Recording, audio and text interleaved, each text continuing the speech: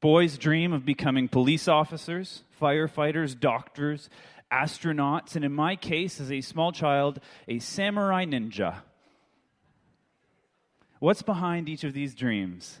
It's the desire to save the day, to help the needy, to achieve the incredible, and to be a hero.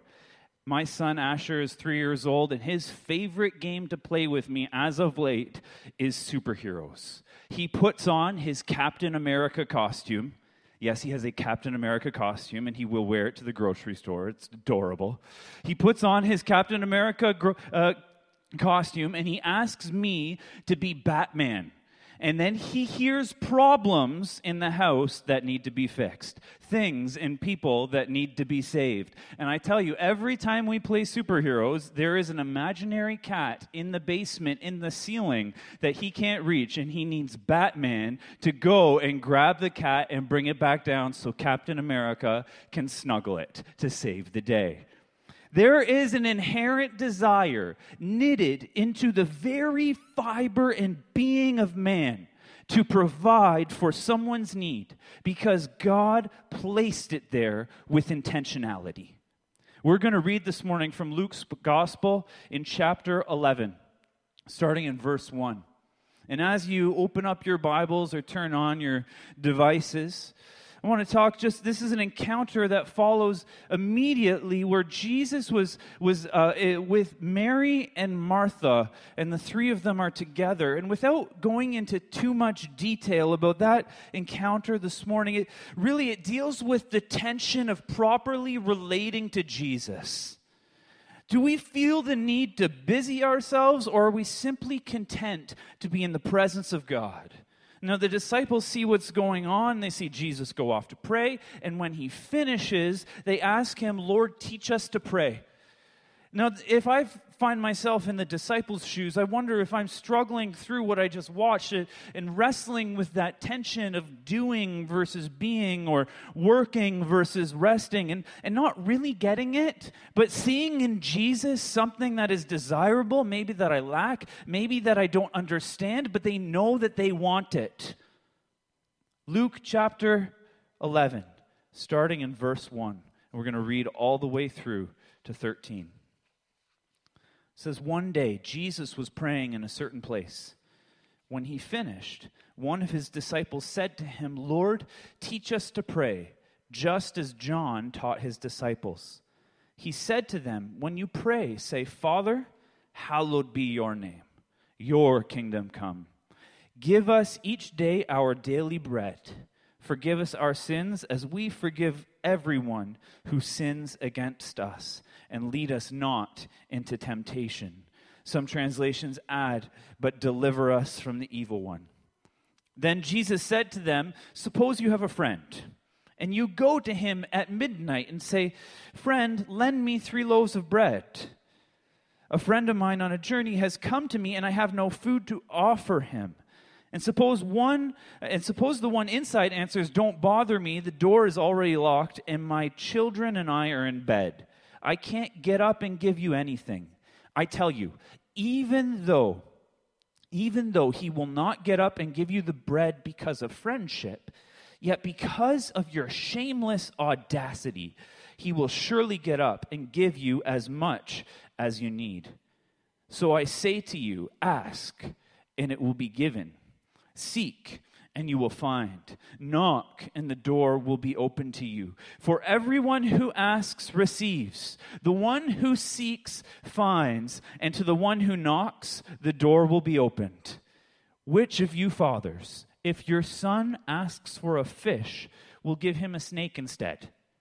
Or if he asks for an egg, will give him a scorpion? If then, though you are evil, know how to give good gifts to your children, how much more will your Father in heaven give the Holy Spirit to those who ask him?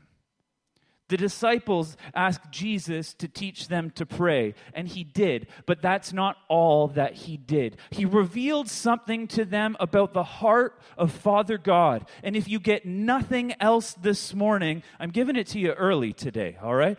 If you get nothing else this morning, I want you to understand this, that he revealed the heart of God. that the heart of God is to provide for all of our spiritual needs. Men, the desire that you have within you to be the provider for your home is not because you've evolved from some cave-dwelling Neanderthal carrying a club around trying to get the next kill to provide food for your family. Not at all. It's because God placed within you on purpose the heart of the Father to be a provider. And He's placed that within you. Jesus responds to the disciples. And really, what he's saying is that learning to pray isn't about a script. It's about understanding the Father. One day, Jesus was praying. The disciples asked him, teach us how to pray. And he said, when you pray, say, Father, holy is your name.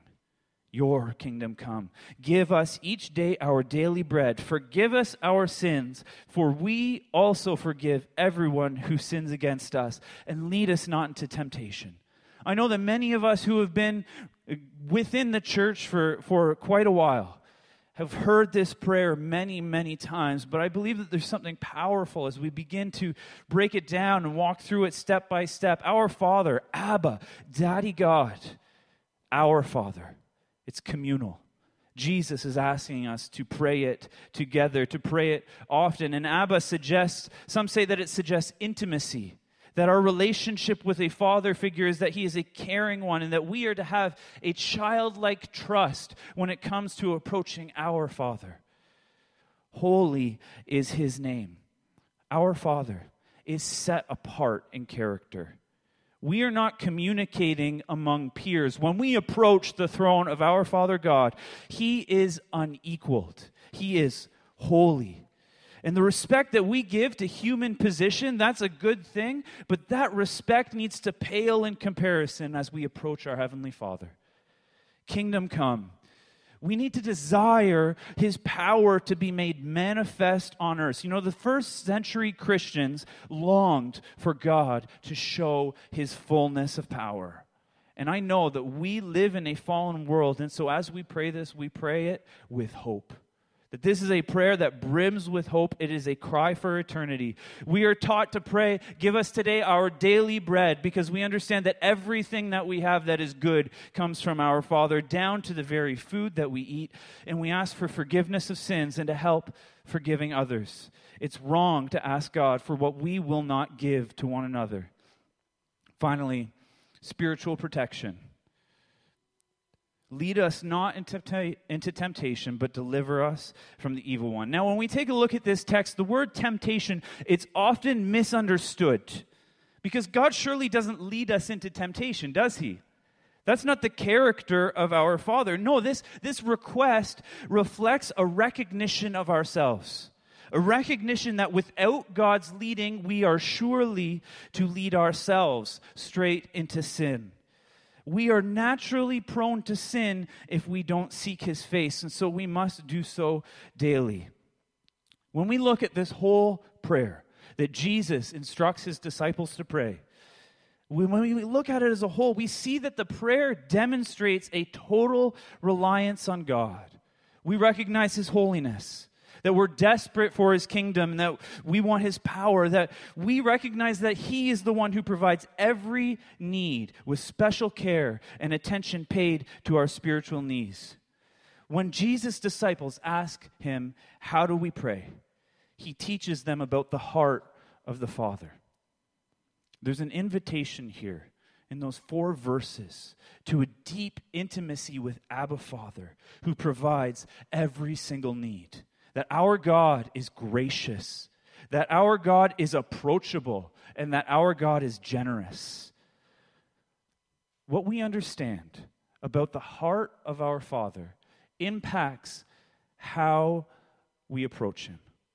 What we understand about the heart of a father impacts our willingness to approach him. Not only is there a revelation of God's heart here, there is a call to prayer, and in prayer, his heart continues to be revealed. See, as you begin to approach him in prayer, you receive an even greater revelation of his heart for you. And when you receive that greater revelation, you begin to want to approach him even more. And it's a cycle that continues to grow in depth and health and intimacy and relationship. You know, I remember one morning in particular that I was sitting here in the front row, and Sophie, my daughter, she was probably 3 or 4 years old at the time, and she came in through the back doors. I think Stephanie had walked with the kids, and they got here a little bit later than normal. And Sophie comes in the back door, completely oblivious to kind of social norms, and she sees me standing at the front, and she goes, "Daddy!" And she just runs down and she jumps into my arms. How do we get to a place like that? Consistency, intentionality. By continually spending time in prayer, that we begin and that we learn in a greater and greater way how the Father delights in us and how he feels for us, so that we have a desire within us to run into his arms. When we pray, it's relatable to God. It's meant to be constant. We know that being in relationship requires communication. If we were to become Christians and to no longer pray, but only say a prayer on Sunday mornings, if you don't pray, it's akin to you getting married, coming up to the altar saying, "I do," and then going mute. We understand in our earthly relationships that what is required for health is healthy communication. And God is calling us to the same thing, that when we don't have communication, those relationships grow unhealthy and cold. And Jesus instructs us to pray. And just as a note, when he says, "you pray," those words in English are in the singular, but when they're translated from the Greek, it's actually the plural. So Jesus is calling us to come together and do this. And I know I'm preaching to the choir because here we are all together doing just that today. But sometimes we hear comments like, "I'm a believer, but I don't need to be in relationship with other Christians in order to love Jesus. I don't need to come to church in order to be a Christian." And I understand that there is that singular aspect to our relationship with Jesus. However, Jesus calls us and he says, "Don't forsake the gathering of the saints. You pray. Gather together and pray with one another." Now, Jesus' response to teach us to pray is teaching them the Lord's Prayer, revealing something about the heart of the Father. But I think in that moment that the disciples really didn't get it entirely. I don't know if you've been in that place that maybe they understood some information, but it stayed up here and it didn't travel down into their heart where it changed them. And I think Jesus understood that. Maybe you can relate to that you got it, but you didn't entirely catch it. And Jesus finishes teaching them how to pray, and he says, "Okay, guys, I want to tell you a story. Let's say that you have a friend that shows up at your door at midnight and says, 'Lend me 3 loaves of bread.' A friend of mine on a journey has come to me, and I have no food to offer him. Suppose the one inside answers, 'Don't bother me. The door is locked, and my children and I are in bed. I can't get up and give you anything.' I tell you, even though he will not get up and give you the bread because of friendship, because of your shameless audacity, he will get up and give you as much as you need. So I say to you, ask, and it will be given to you. Seek, and you will find. Knock, and the door will be opened to you. For everyone who asks receives. The one who seeks finds. And to the one who knocks, the door will be opened." Now, for us to understand this parable, we need to understand something about first century culture. And the first thing is this, that food was not readily available. If I run out of food and I need something to provide to a guest in the middle of the night, I am not knocking on my neighbor's door, right? We don't relate to it in that capacity. I'm jumping in the car and I'm going to the local gas station to pick up a loaf of bread. I'm going to the nearest 24-hour store, grocery store, to pick up what I need. That's not the culture that these people are living in. This food is not available. Bread was baked every single day to meet the needs of just that day. The other thing that you need to understand is that hospitality was held in high regard, so much so that it was an obligation. that a visitor was to be welcomed in your home no matter what hour they arrived.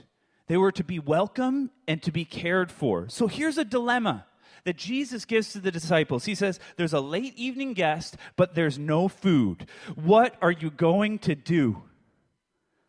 Something else we need to understand is that most ancient homes only had one room.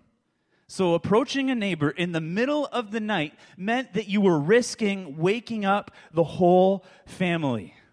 How bold are you going to be?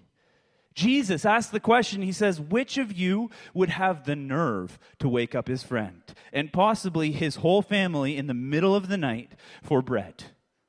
3 loaves of bread are going to provide the need, given that there are leftovers. But the friend says he can't help because he doesn't want to risk waking up his children. Now, everybody who has children can understand that statement. I told you I wanted to be a samurai ninja when I grew up. When we had our kids, specifically Asher, I became a samurai ninja in order to place this child in his bed. It was the most difficult thing that we could do over the course of the day, at least for me, was to try and get this kid to go to bed and go to sleep. He'd fall asleep okay in my arms, and as soon as you place him down, it's like there's this alarm that goes off in his head. Ah! And you pick him up and you try the whole thing over again. You know, we've got a routine. We're doing the laps in his room and singing the same song 5 times. We get him down, and I became a samurai ninja and learning what spots on the floor that I could walk on where it wouldn't creak, and just realizing how I needed to transfer my weight to my back foot as I placed him down so that I wouldn't like rock the bed as I got off, and then closing and opening the door. You know, there's that little latch and it makes a little click sound. That little click sound would wake him back up. And so I needed to have samurai ninja skills so that he wouldn't even know that I had left the room. And I got amazing at it, guys. Like, I'm proud of myself. I was awesome at that.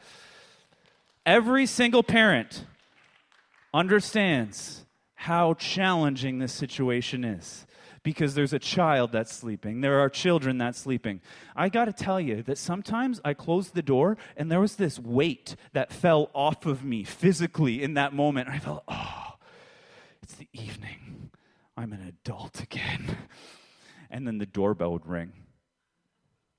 Ah! And it wasn't even a friend. It was the guy coming around trying to rent me a new water heater. I lost my salvation a couple times, guys.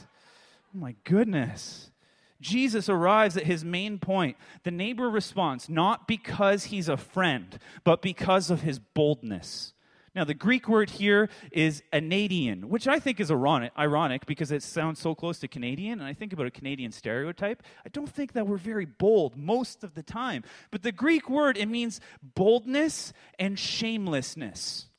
The man had the nerve to make the request, and out of recognition of his boldness and his shamelessness, the request is honored.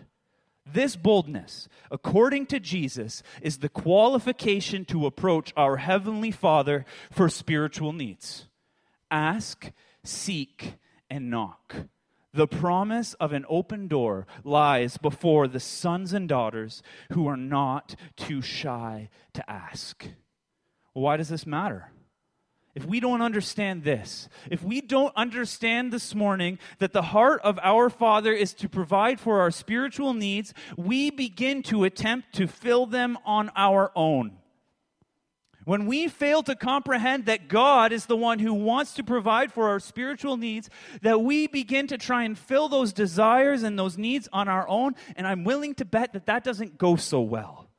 We all have spiritual needs. What are they? Why don't we just go back and take a look at the Lord's Prayer again? We need to recognize that God is holy and that we are under him. When we don't do that, we become our own gods, or we begin to worship false gods. What's the problem with that? We let ourselves down. Our false gods let us down. Our priorities get mixed up, and our heart becomes hurt. We need daily bread. When we rely upon ourselves instead of God for daily bread, for that provision, we become anxious. We become stressed out. We begin to trust money more than we trust God, and we begin to prioritize money and jobs and things over people. We need forgiveness, and we need help forgiving others. Look, when we hold on to unforgiveness in our lives, we grow bitter, our hearts get hard, and we remove ourselves from a healthy relationship, and we become isolated. And we know that the Word of God says that if we don't forgive others, that the Father doesn't forgive us. And we need help doing that and letting things go and forgiving in Jesus' name sometimes. We need guidance, we need direction, we need protection from the enemy of our souls. Now listen, the Spirit of God is way stronger than any worldly or supernatural evil that may come at you. But on your own, left to your own devices, men, we know what it's like when the lights are off and we think nobody's watching and temptation begins to knock at the door. We need to understand that not only is God able, but He is willing to provide for our needs when we are bold enough to ask. Not only that, but He's actually the only one that does a good job of it. I want to suggest to you this morning that God's nature is reflected in our nature as fathers. Verses 11 to 13 say, "Which of you fathers, if your son asks for a fish, will give him a snake instead? Or if he asks for an egg, will give him a scorpion? If then you who are evil know how to give good gifts to your children, how much more will your Father in heaven give the Holy Spirit to those who ask Him?" Now, I don't know about you, but sometimes my kids don't ask for something that I am able to give them easily, and I want to give them, but they are stubborn and they want to do it on their own. Am I the only one in the room? Man, I know that in some capacity that's a healthy thing, because there are things that my kids need to learn how to do before they become adults in order to be healthy adults. But there are also these other times where it's not a matter of learning to self-regulate or learning some sort of life skill. It's just a matter of being stubborn and wanting to be independent from me. And I am sitting there and I'm trying to offer my help, and they're refusing. We went to my parents' house this weekend. And my parents gifted my kids a couple kind of outdoor Dollarama-style summer toys. And one of them was this plastic tube with an army man with a parachute on him. And you're supposed to whip the tube, and then the army guy falls out of the tube and he floats down. Well, the problem was that this tube was wrapped in that really fine but strong plastic to hold it together in the store. And Sophie was trying to take it off. And I'm standing there and I'm watching her. I was like, "Sweetie, why don't you just let me help with that?" She said, "No, I've got it. I'm going to do that on my own." And I'm standing there and I'm just like, I'm calm on the outside, but on the inside, it's driving me crazy, right? Because I know that in 5 seconds, I could just have that thing taken care of and we could be playing with that together. I think that sometimes the Lord wants to give us what we need while we struggle through what can really be handled by Him. I think He placed that desire in us as parents so that we would understand Him better, how to approach Him, how to respond to Him, how to receive from Him. Jesus says to the disciples, well, those of you, the people that have kids, when they ask for something good, do you give them something bad? No. When they ask for something good, do you give them something dangerous? No. And you're evil. You have a sinful, fallen nature. We are selfish. We are self-motivated. We think of ourselves first before others. He said, even though we have that evil, sinful nature, we still don't do that. We understand what it's like to want to give good gifts to our children. So how much more your heavenly Father, being holy and not evil, wants to give you exactly what you need when you just ask.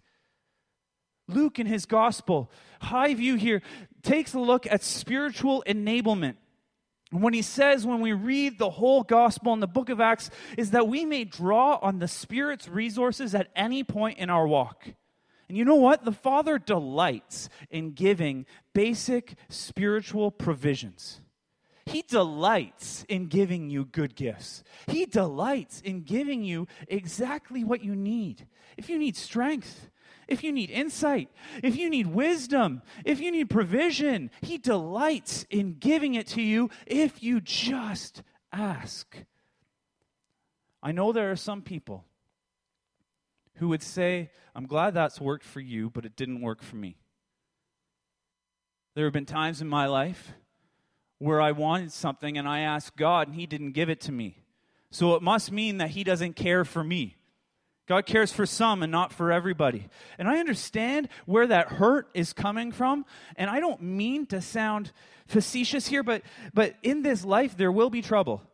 We know that. We know that we live in a sinful world. And that this side of heaven, there will be trouble. Take a look at this text.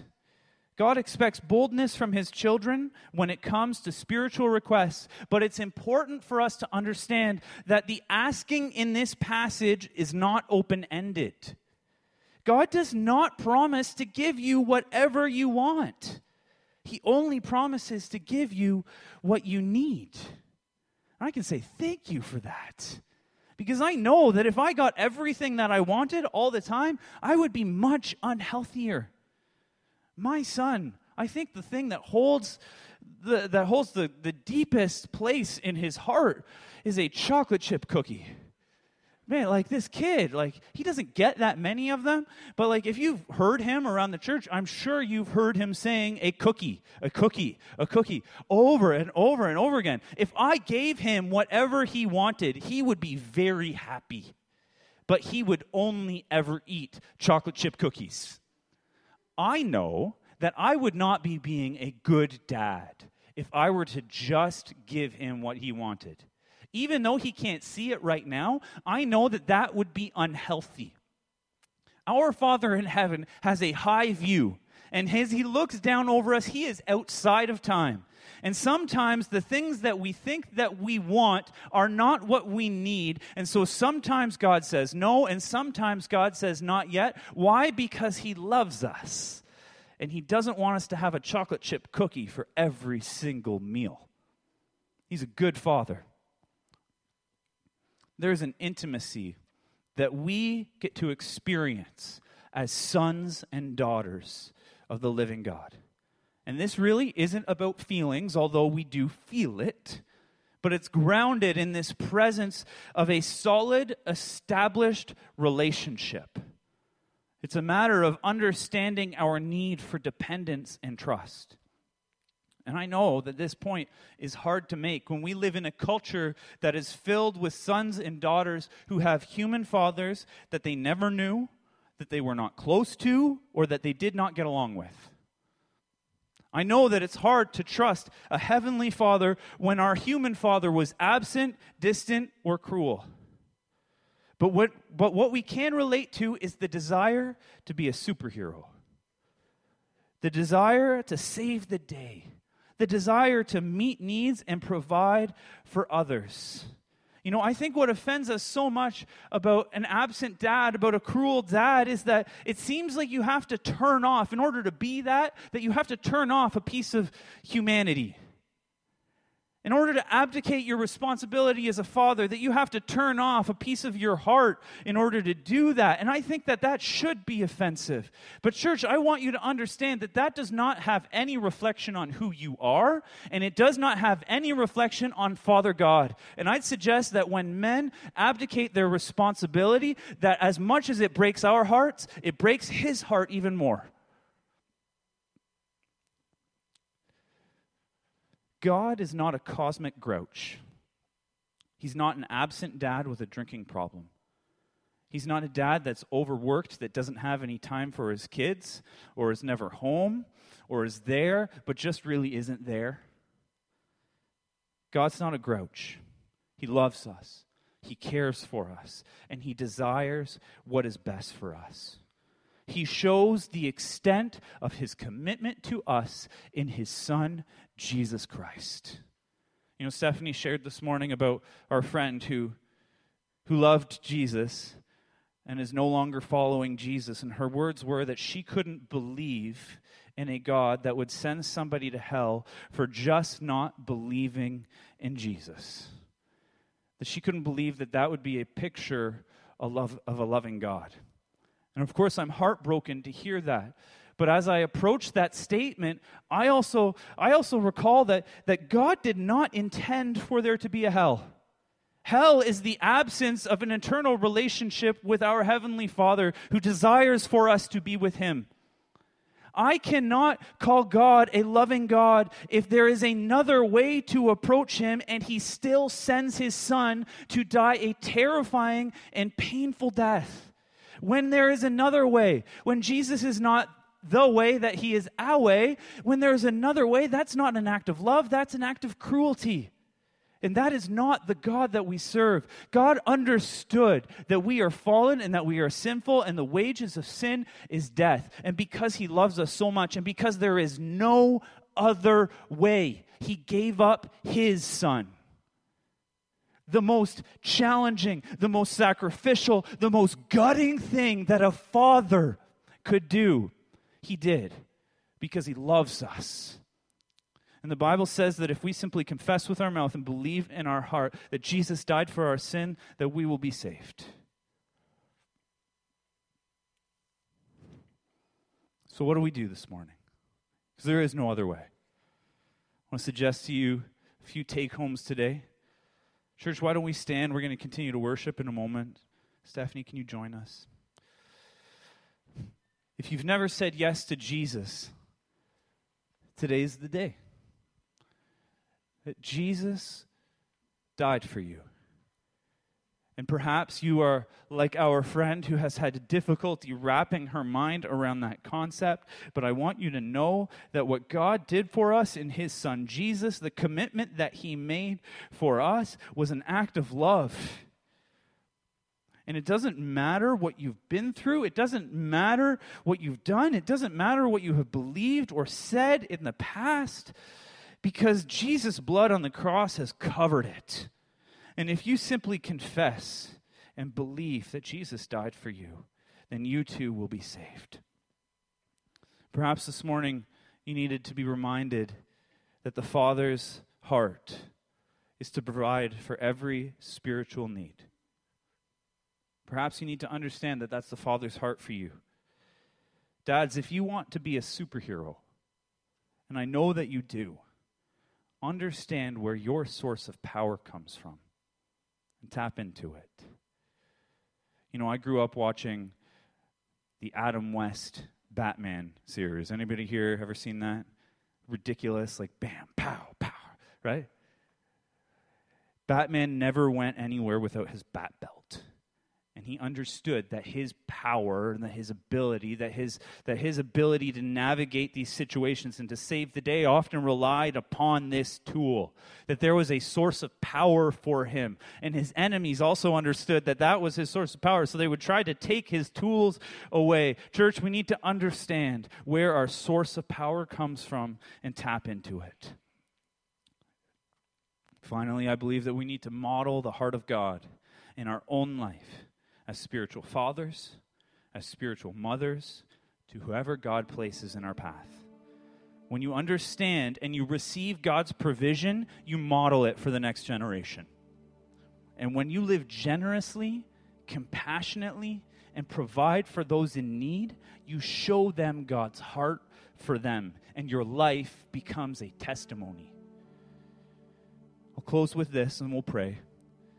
The heart of our Heavenly Father is to provide for you every need that He's placed inside of you. God is called Father, and so are you. Let's pray together. Father God, thank you for your word this morning.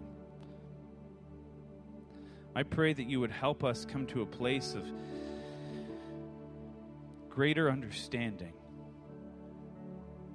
that you are there with us and desiring to just give us what we need. Not what we want, but what we need. And so we can thank you for that.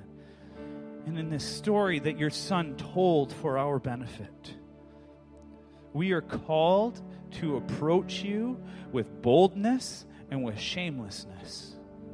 And we can do that because of your Son and what He's done for us.